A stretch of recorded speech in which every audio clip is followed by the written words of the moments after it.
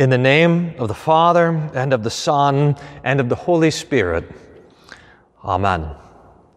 Dear saints of God, dear Christians, Jesus has been traveling around with the disciples now up north in the region of Tyre and Sidon, over to the Decapolis, the 10 cities, and now all the way up to the foothills of Mount Hermon, to Caesarea Philippi, to the pagan city that was based around this cave where the Jordan River came out of the ground, and there was a temple to Pan and another temple to one of the Caesars there. Jesus takes his disciples up into this region by themselves, and he asks them the question, "Who do men say that I am?"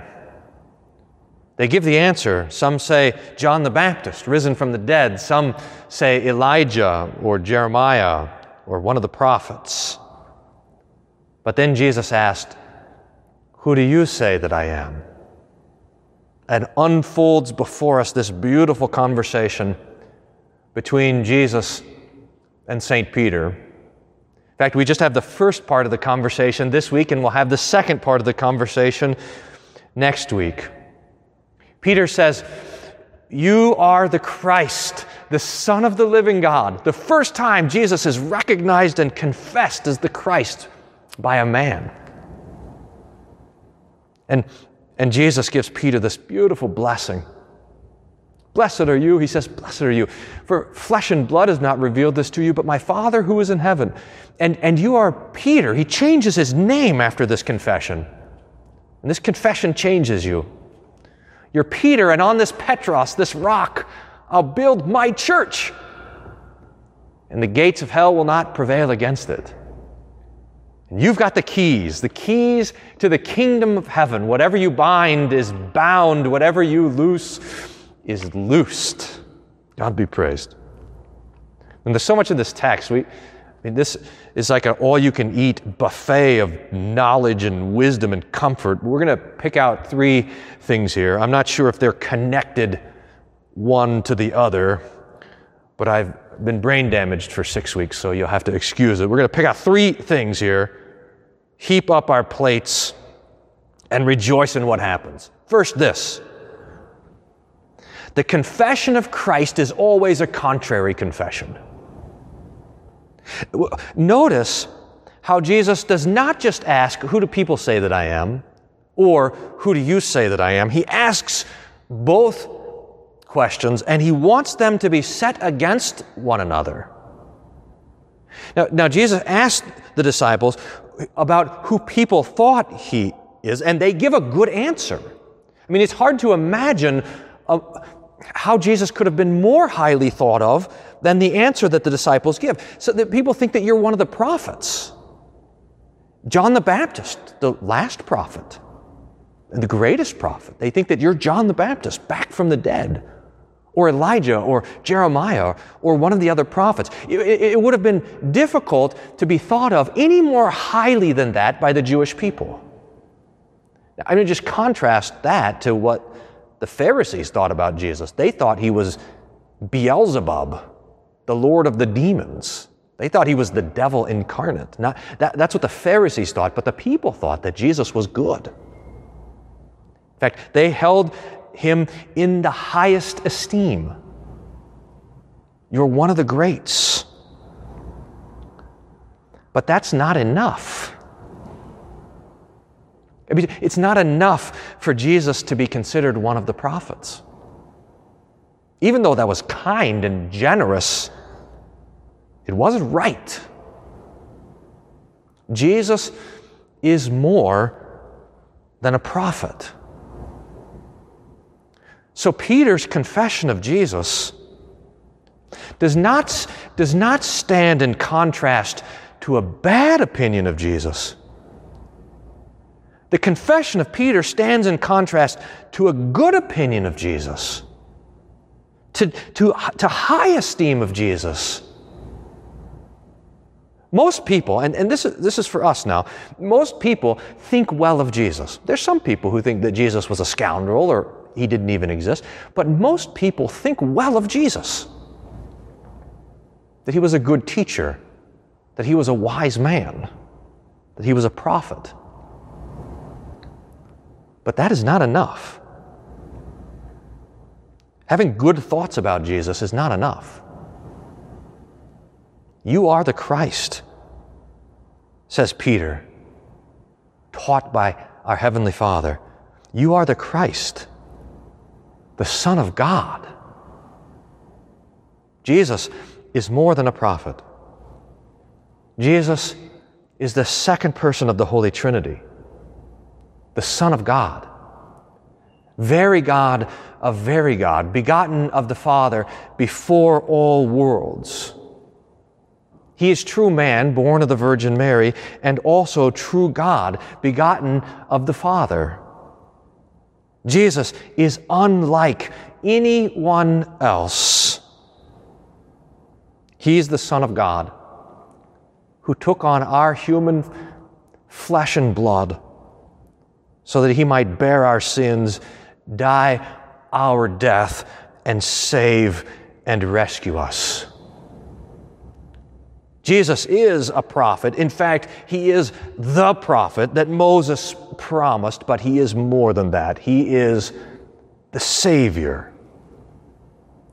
He does teach heavenly wisdom as the prophets taught and revealed the will of God. But more than that, he lives and dies and is raised up on the third day in order to save us.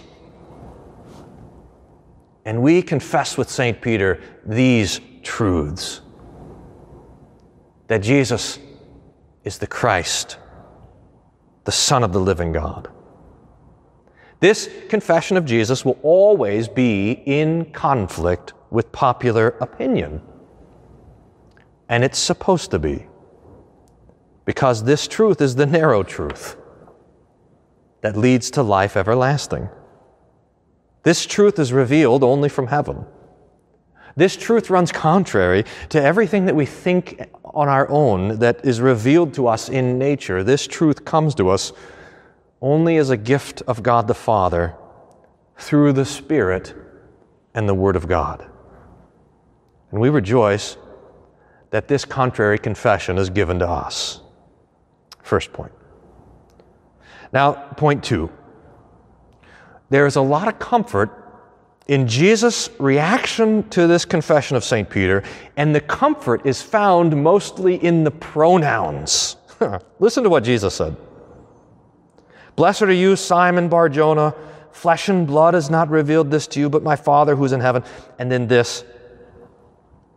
On this rock, I, says Jesus, I will build my church, and the gates of hell will not prevail against it. I and my. This church, this building project, this kingdom of Jesus is his work. 3 times in the Gospels, just 3 times, we find the word church. And every time it has that little pronoun in front of it, my. It belongs to Jesus. It's his church, his kingdom, his people, his building, his work. There's so much comfort in this. The church is not our church. It's his. We do not belong to ourselves. We belong to him. We are the people of his pasture. We are the sheep of his hand. Our life, our death, our life eternal, our existence in this world is the work of Jesus. So many times we think, this is just our sort of default thought, that if something has to be done, we have to do it. When it comes to faith, when it comes to life eternal, and when it comes to the church, that is not the case. We belong to Jesus. It's his kingdom. It's his church. Your life and salvation is his work, and that is comforting because the one who does the work matters. I think I told you guys the story of when I fixed the serpentine belt in Carrie's van. It was broken, so I went to the store and I got a new serpentine belt and I put it in there and I drove it home and I parked in the garage, in the driveway triumphantly and told Carrie, it's fixed. And she comes out to look at it and says, well, why is it squealing so much? So I'm not sure, but it works. It's fine, it works. And she says, I'm not going to drive it until someone who knows what they're doing fixes it. I couldn't believe it. But so we took it to the store, and the guy magically made it stop squealing. It worked just the same, I'm sure. But here's the point. The person who does the thing matters. The one who builds the church knows what he's doing because it's Jesus. The one who saves you knows what he's doing because it's Jesus. It's not you, it's not me, it's not us, it's him. I, says Jesus, will build my church. And that's why the third point, which is we know the future, is the gates of hell, the gates of Hades will not prevail against it. But here's point 3. We know the future. Now we have to be careful when we talk about how much of the future we know. We have to be careful when it's a danger, it's a temptation, it's the temptation of witchcraft.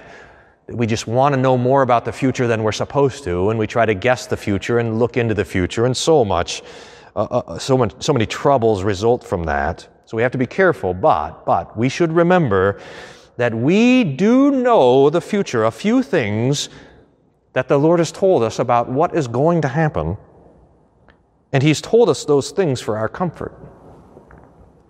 Jesus has told us that on the last day He will return for us. Jesus has told us that in the last times there will be trouble. And Jesus has told us right here in this text that hell will fight against the church, but it will not prevail. That on the last day of the world, when Jesus comes back, the Lord's church will still be standing. There will be Christians in the world who believe in Jesus and are looking for His return. We know that the church will be assaulted, but we know that the church will stand until the end. The church will stand. Now, dear saints, there's a lot here for us to consider, but how much comfort the Lord has given us in these times of uncertainty by giving us just a few things, just enough to know about the future. I mean, for example, you have to consider that our world that doesn't know God and doesn't have His comfort and His promises has no idea what the future holds. I mean, if you don't know the promises of Christ, it could be that the world could come to an end by global warming or be struck by an asteroid. It could be, you have to think, if you don't have the promises of Jesus, you could think that this pandemic, the coronavirus, could actually destroy humanity and there's no more civilization left. You don't know anything about the future, so it's all open to speculation, to wild dreams, either utopian dreams or dystopian nightmares. It's wide open, but not for you. We know the future. We know that nation will not rise against nation. We know that nation will persecute the church. We know that the church will preach the gospel to the ends of the earth. We know that the gates of hell will fight against the church, and we know that the church will stand. So that from now until the end of the world, there will be keys that are loosing you from death, loosing you from sin, loosing you from despair, and delivering to you the comfort that Jesus is the Christ, the Son of the living God. That word will be preached, and you will be able to hear it preached until your last day and the last day of this age. In these uncertain times, when people have no future and no hope, we have this certainty. We stand on this rock. We cling to this promise that Jesus has built His church, and it will prevail. It will stand. And so, this is so great, you know that you will have a place to hear this promise and to delight in His gifts. From the moment that Peter confesses Christ until the moment that Jesus' glorified feet hit the Mount of Olives in his return. The name of Jesus will be preached. The kingdom of Jesus will stand, and we Christians will delight in it. This is his promise. So rejoice. Rejoice in the certainty that Jesus is the one who's built the church. Rejoice in the confidence and in the strength of this confession that Jesus is the Christ, the Son of the living God. And rejoice in the blessings that the Lord has given in revealing that to us from heaven itself. May God grant us this confidence, this wisdom, and this peace by his Holy Spirit in the name of Jesus. Amen. And the peace of God, which passes all understanding, guard your hearts and your minds through Jesus Christ our Lord. Amen.